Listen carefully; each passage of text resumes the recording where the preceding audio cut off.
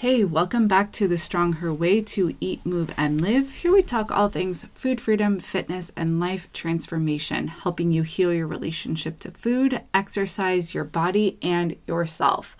What is up? I hope you are having a lovely day so far.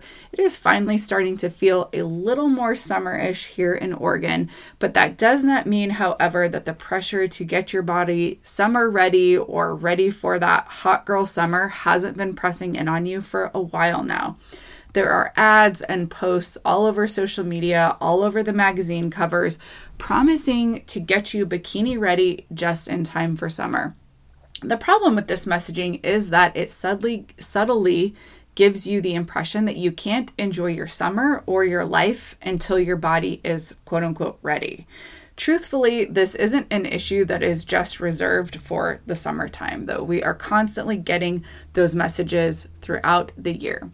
I see so many of my clients putting their lives on hold until they reach X number on the scale or until their body looks a certain way. And I know that I did that for a number of years too.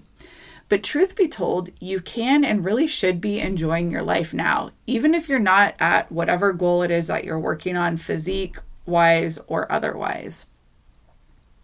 In fact, your body is summer ready right now. It's ready for a bikini, for shorts, for those cute dresses, or whatever swimsuit you want to wear.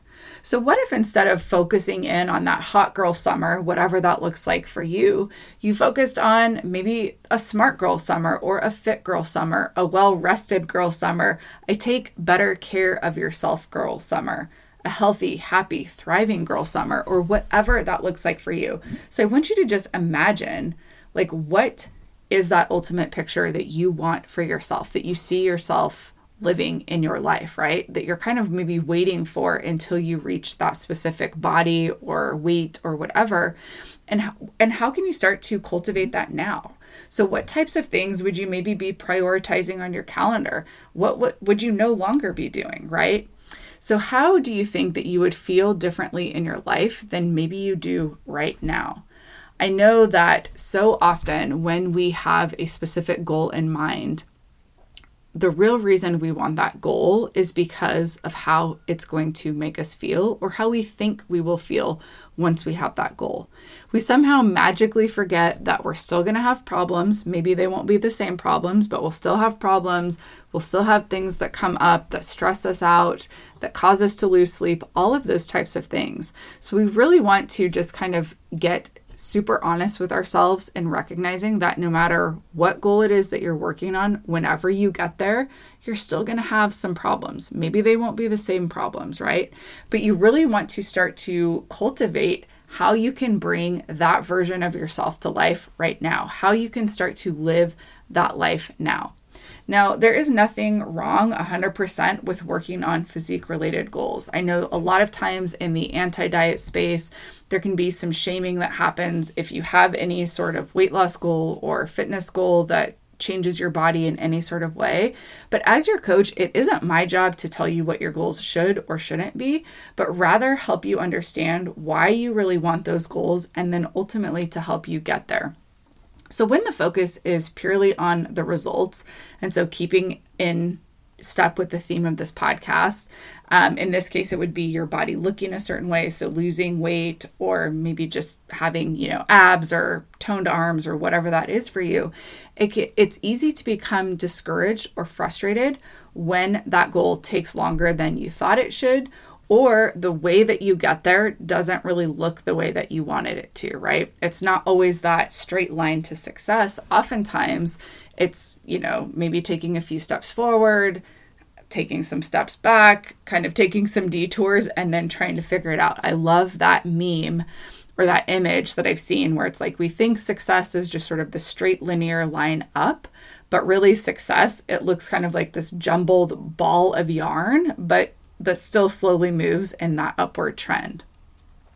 So for most of us, when we first set a goal, we tend to be very extrinsically motivated, right? So we are predominantly motivated by those outer circumstances. That could be the number on the scale. It could be winning a trophy. It could even be like praise and compliments from other people. The problem with being only motivated by extrinsic factors is that this motivation wanes and dissipates over time, especially when the results are taking longer than we want them to or than we expected them to. We can start to feel discouraged or feel like we're never going to get there, like it might be time to throw in the towel or to just give up altogether. Not to mention, you really do end up missing out on the best part of the process, which is who you are becoming along the way to your goals. I really want that to sink in because that is foundational in any goal that you are working to create in your life in any area.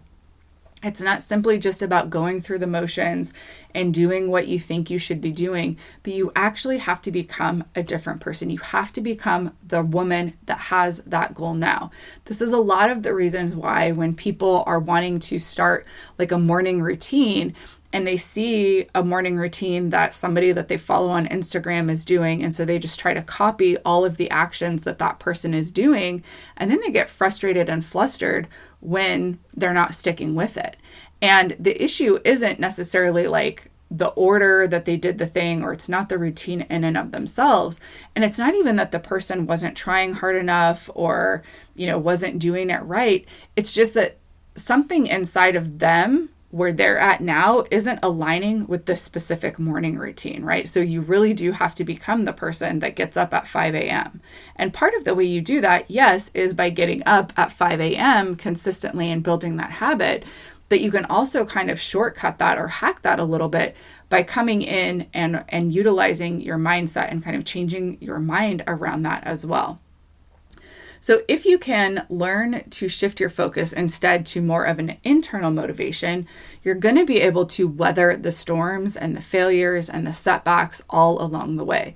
You're going to be way more likely to stick with those habit or lifestyle changes long term, right? Because now you're no longer waiting on a specific result to tell you whether or not you can still feel motivated and excited.